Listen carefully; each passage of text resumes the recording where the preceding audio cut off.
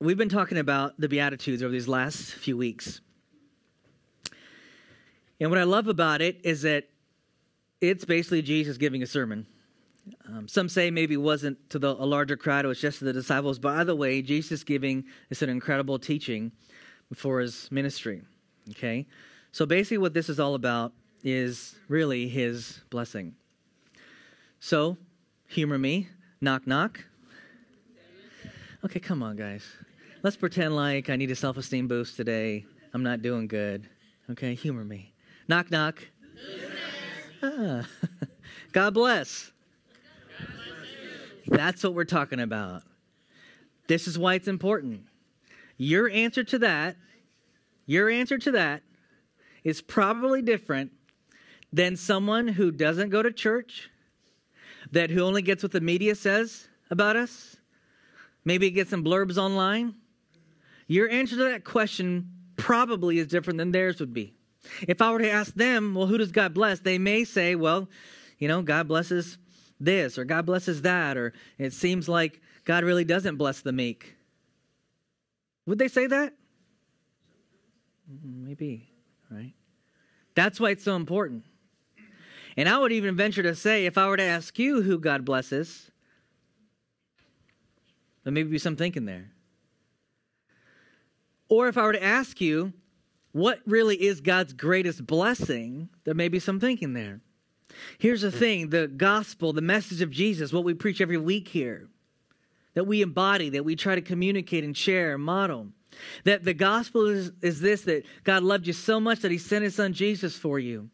And even though you didn't deserve it, out of his love, he gave his life for you, paid the price so you could be together with him. And that together actually starts now. It's his greatest blessing.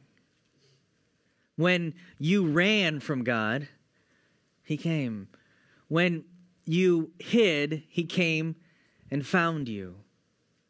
When you're meek and seemingly unable to get something for yourself, he gave you his kingdom.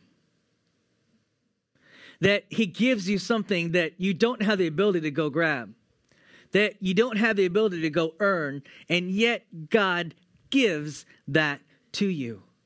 So without earning or doing on your part, that God is so close and near to you, that it could be the greatest blessing for your life, the blessing that God sent his son for, that he could be near you. So near that even the idea of the incarnation of Jesus coming down is he came as a man and he was with us in lowly ways, but he was with us.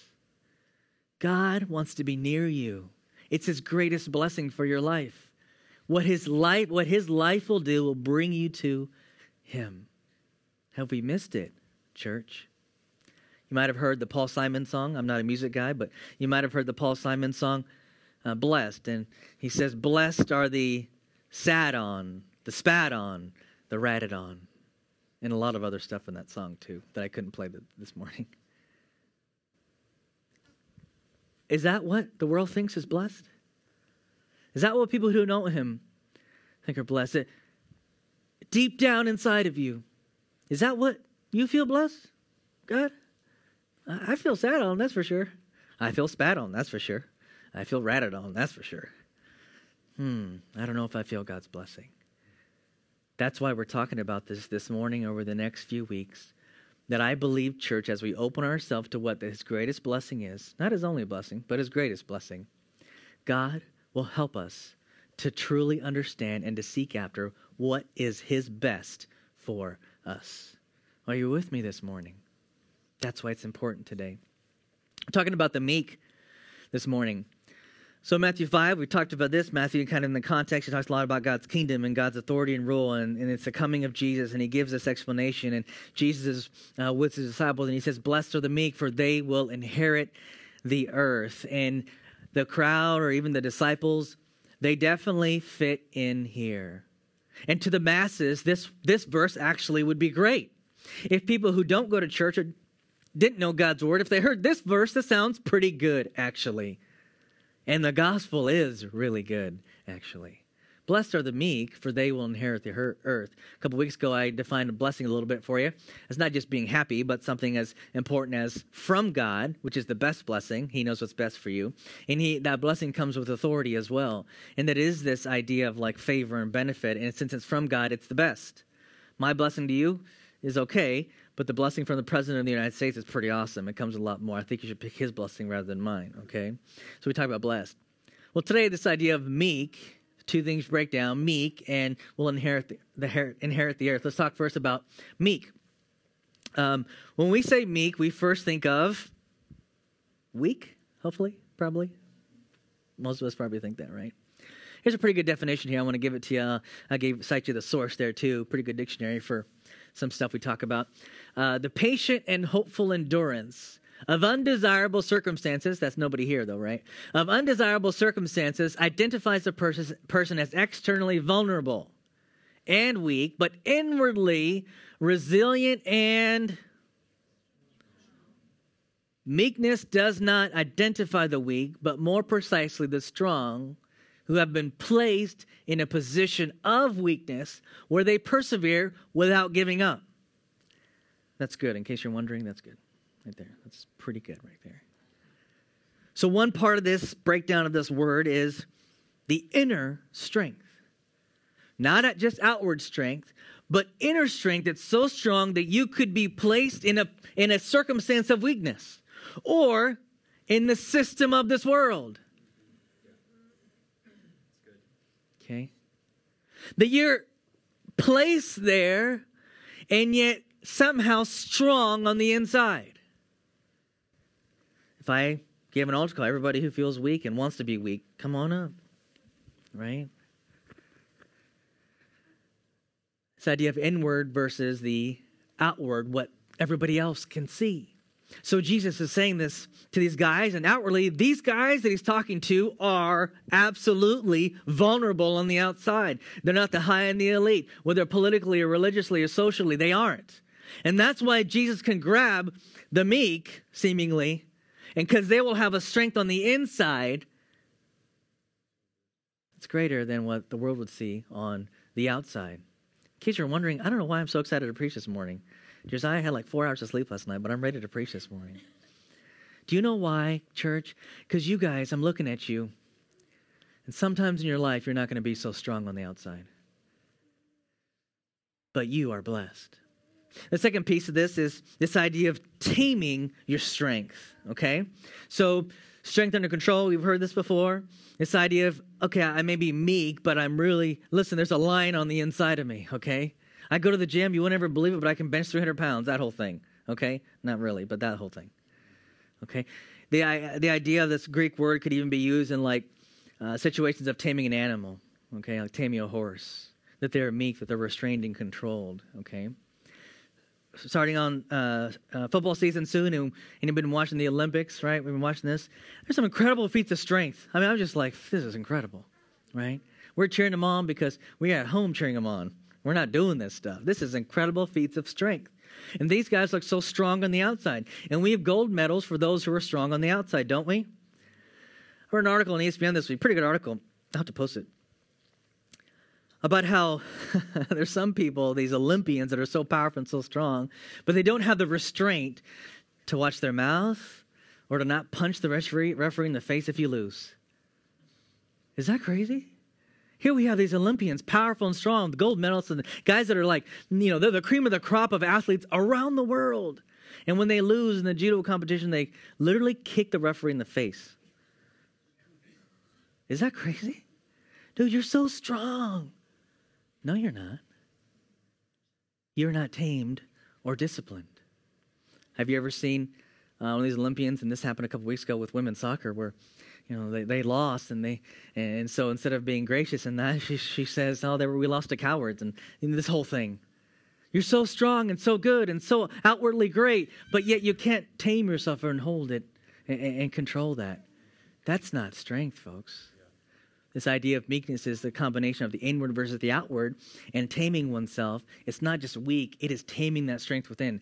That's why it's okay, now think about this, that this word is also Jesus uses to describe himself. Take my yoke upon you, I'm gentle and humble. Right? my heart, right? So Jesus actually uses this word in another case as well to refer to himself. Would we call Jesus weak? He sure did look weak on the cross to me. Anybody else? He sure did look weak to me when the people that were in authority and the real powerful people were punching him in the face. Seemed pretty weak to me, Jesus. But he uses this word of himself. Why? Because there's this incredible strength of one to tame oneself from this letting the strength let loose and let go. And inward strength is far greater than what is the outward that the world can see. That's being meek, all right? What does inherit the earth mean, this whole idea? First of all, in the Old Testament, it refers to physical land. So, this idea of like God comes down, is trying to get these people together. Moses frees them. Here's a land that you're going to inherit. Actually, it's starting in Genesis. This prophecy is about, okay, you're going to have this land. And sometimes we skip over the Old Testament. We don't understand it. But here's this idea. You got something here. Physical land. Now, we often refer to as ours as a spiritual inheritance that we have from God. But it's the contrast here of the meek, seemingly weak on the outside, and yet they get something, okay? In Psalm 37, we'll see this word used again, similar to Matthew 5 in verse 5. It's a good read, Psalm 37, about this idea of why the wicked blessed, and shouldn't God's people be blessed, and they inherit the land. This doesn't make sense, God. It's good. It's a good read. Okay, this idea of it's actually who God determines gets what. And then another big piece about this is it's about sonship and being a son and daughter, right? Daughtership too. That this is not something that I'm just going out to get with all my might and power. But this has been given it to me because I have some rights to it, okay? That is a piece here of this whole thing that God is in control, and God's giving us something that we're heir to, that it's kind of like mine. Now, maybe you've never received an inheritance, but it would be a whole lot easier if, like, let's say you're 17 or 18, thinking about where to go to college, what to do with your life, and somebody told you, hey, don't worry, you're going to have a big inheritance soon. I wouldn't go to college. I wouldn't do this, all right? See, that's the thing. It takes out the earning piece, that I'm not earning it from God. I'm not earning his blessing, but rather, this is something God is giving to me that he wants to give to me. Given because we are his heirs. It's a part of sonship. So as we look at this passage, there are some truths that you should hopefully walk away with in this verse about being meek, and this contrast of meek and inherit. See, here's the thing, church. In this world, meek doesn't mean weak, but in God's kingdom. So it's this idea that, unfortunately, we are so inundated with every other message that his message gets drowned out. And we start living our lives that if what people in our sphere of influence in our world say is weak, then that's what's weak. That we take it what the media says about us or whatever it may be. Maybe, it's a money thing, and what society tells us, you got to be rich to be powerful and those type things. Okay? And we lose this real true message that we should be living according to what God thinks is strong. That's why, for Paul, as he went through suffering, he talks about it like joy. What? How can you be joyful in this? Well, because he recognizes that he may be meek, seemingly on the exterior weak in this world, but that doesn't mean weak in God's kingdom. The important message here as well is that you may not fit in at work. You may not fit in at school. You may not fit in your neighborhood. You may not fit in and fill in the blank because of this or that, of what standard has been put upon you. But in God's kingdom, you fit. Haven't you felt that weakness on the outside? You have, church. You fit in with God. You fit in with him. Our hope is ultimately in God's ability and not ours. Inner strength means that it is about his power and his ability. So I actually then turn into hoping for it. That regardless of how I am weak on the outside, think of Jesus going through the cross and the suffering, regardless of how it is on the outside, because of the ability of God, of the Father, there's hope through that. Listen, I wish that life was easier. It'd be, man, I wish that. But the reality is there is no easy thing about life. But what'll get you through is his power and hoping in his ability. This also means this, okay? That if it is about God blessing and God giving, then that means I don't go after with all my power and all my strength anything, that I can trust him for it, okay? What that means is that, okay, if my hope is in his ability, then that means that I could look to him in this life. Not just to what everyone says, well, if you don't do this, if you don't have money, you can't be happy, okay? Maybe not. You ever been at work or having your annual review? Sometimes you guys may get annual reviews at work, those type things. And they give you an action plan because you need to do better. And they say, well, this plus this plus this equals a result, okay? If you don't do that in a year, then you're going to get fired because you can't do that, right? Always frustrated me when I have those experiences because I want to like jump out of my chair and say, actually, no, it's not just all about my ability. God helps too. I know it doesn't really work well at work. Right? But isn't it though? It's not just in our ability, it's in God's. Okay. And then also inward strength can provide outward blessing. So much stuff that we hear is all about the outside and we forget about the inside. I just want to tell you right now, if you're young, and my definition of young is 35 and under. I just turned 35, so I said 35 and under. If you're young, you will wreck your life going after outward blessing and never considering inward strength. You will wreck your life. Just ask Hollywood. Just ask your parents. You have an opportunity to go after the right thing. Now, if you're old, so 36 and older. Yeah, 36 and older. You have an opportunity to look back and say, God wants to bless you, church. He may not do it just with things on the outside that everybody else can see. All right, running out of time here. All right, some quick daily application here, okay? I'll just put it all together right there. Let's go with that second one. Make space for God's strength. If these words are true, that the meek will inherit the earth, if the meek will be blessed, if the weak on the outside but strong on the inside, if being disciplined and not going after everything with all my might, if this is true, then you know what you probably should do in your life, and I can't specifically give what this means for you. You have to look at it. I would make space for God's strength and ability in my life. That if my boss says this plus this means success, then it's got to be something more than what the boss says success is. It's got to have something else. What if I put in God's ability? What would that look like? You can't necessarily always guarantee that or plan for that. But how this applies is in our life, when out of obedience, God leading us back to come out here, that we'd move all across the country. And we say, we trust you, God. We did this also because we made space for God's strength. So when we needed childcare, we trust God will provide. Okay? When we needed this to work out situationally, God will provide. When we needed this insurance thing to work out in the right time, my wife was pregnant, at the time that we moved. It worked out. We do things and give opportunity for the strength of God. We make some space for God's power to come in and help us. What if God didn't? Okay, he didn't.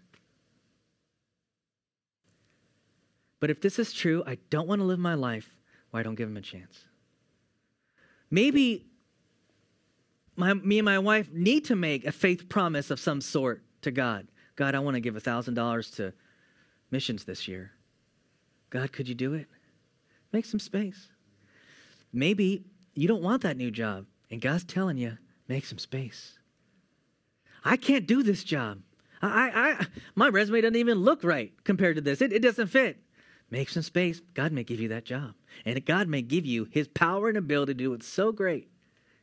Think about this, church. If this were true, I would actually begin to seek some discipline on the inside. That it wouldn't just be about the routine of life, and it wouldn't just be about what this world tells me to do. Go to college, get an education, get rich. Right? Or if you're single, get married, you'll be happy, all those kind of things. I would rather add to the to-do list for Nels is to seek some discipline on the inside. To maybe do some things that are taming to me.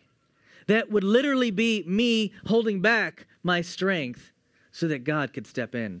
I would add to my formation and my plan for life, not just saving for retirement, but I would add to that some practices that would create some inward discipline that maybe you would never even see.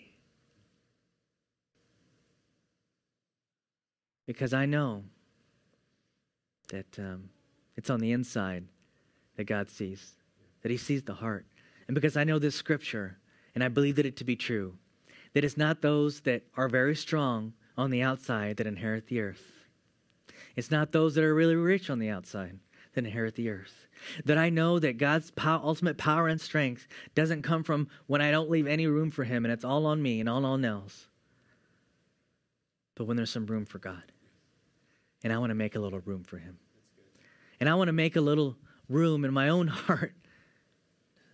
Nels needs some taming in some areas in his life. I just turned 35. I don't wear a modern fit. I wear a realistic fit. You know, people give me a modern fit shirt. I think you'd say I need to go on a diet. There's no way I fit that. Right? Maybe I need some taming in how many times I eat at Chick-fil-A. Maybe I do. And that's okay. Maybe I need to get up a little bit earlier. That's okay. Maybe I need to work on some pride things that are going on. Maybe I need to work on some things that would create some discipline and some practices instead of just worrying about what everybody else sees. How much time do we spend on what everybody else can see versus only what God can see? God wants to do it in your life, right? All right, you can stand with me this morning. I'm going to read this quote, and then I'll have Nathaniel share if you guys want to close on a song here. So let me read this quote for you, and then we're going to sing here just a little bit, and then I'm going to pray for you at the end. I found this is pretty powerful. A.W. Tozer. Love the stuff that guy writes. A.W. Tozer, he once wrote, he says this, "The meek man is not a human mouse, afflicted with a sense of his own inferiority. Rather, he may be in his moral life as bold as a lion and as strong as Samson. But he has stopped being fooled about himself. He has accepted God's estimate of his own life. He knows he is as weak and helpless as God declared him to be. But paradoxically, he knows at the same time that he is in the sight of God of more importance than angels. In himself, nothing. In God, everything. That is his motto. In and of yourself, you may be nothing, and the way the world judges you. Some of you may have family members that don't understand what in the world you do with your life, or maybe even that you follow Christ, or you waste your money, or you waste your time, your energy, these foolish things you teach your kids. Why are you teaching my grandson this, right? But you understand that in and of yourself, you're nothing. But in God's eyes, in his kingdom, where he's the boss, and he's got control and rule, God says you're strong. Cheer up, church. I know in this world we're weak. I know in this world we're poor. I know in this world that it seems like it's not going to work out. Anybody with me? I want to tell you this morning, God bless you. Meek man, God bless you, meek woman. God bless you, humble man. God bless you, humble woman.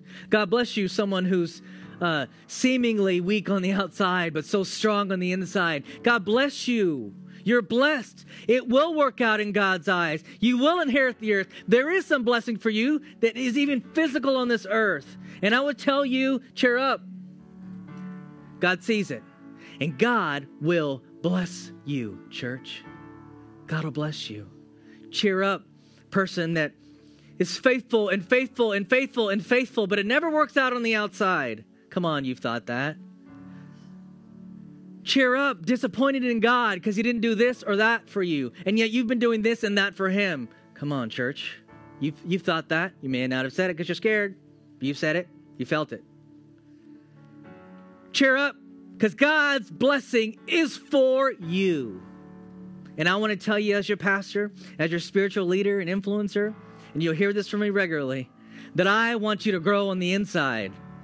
I want you to grow on the inside and be as God thinks is strength, not this world, not your paycheck, not your boss, not even your family members, not even your friends. I want you to be blessed of God and to inherit the earth.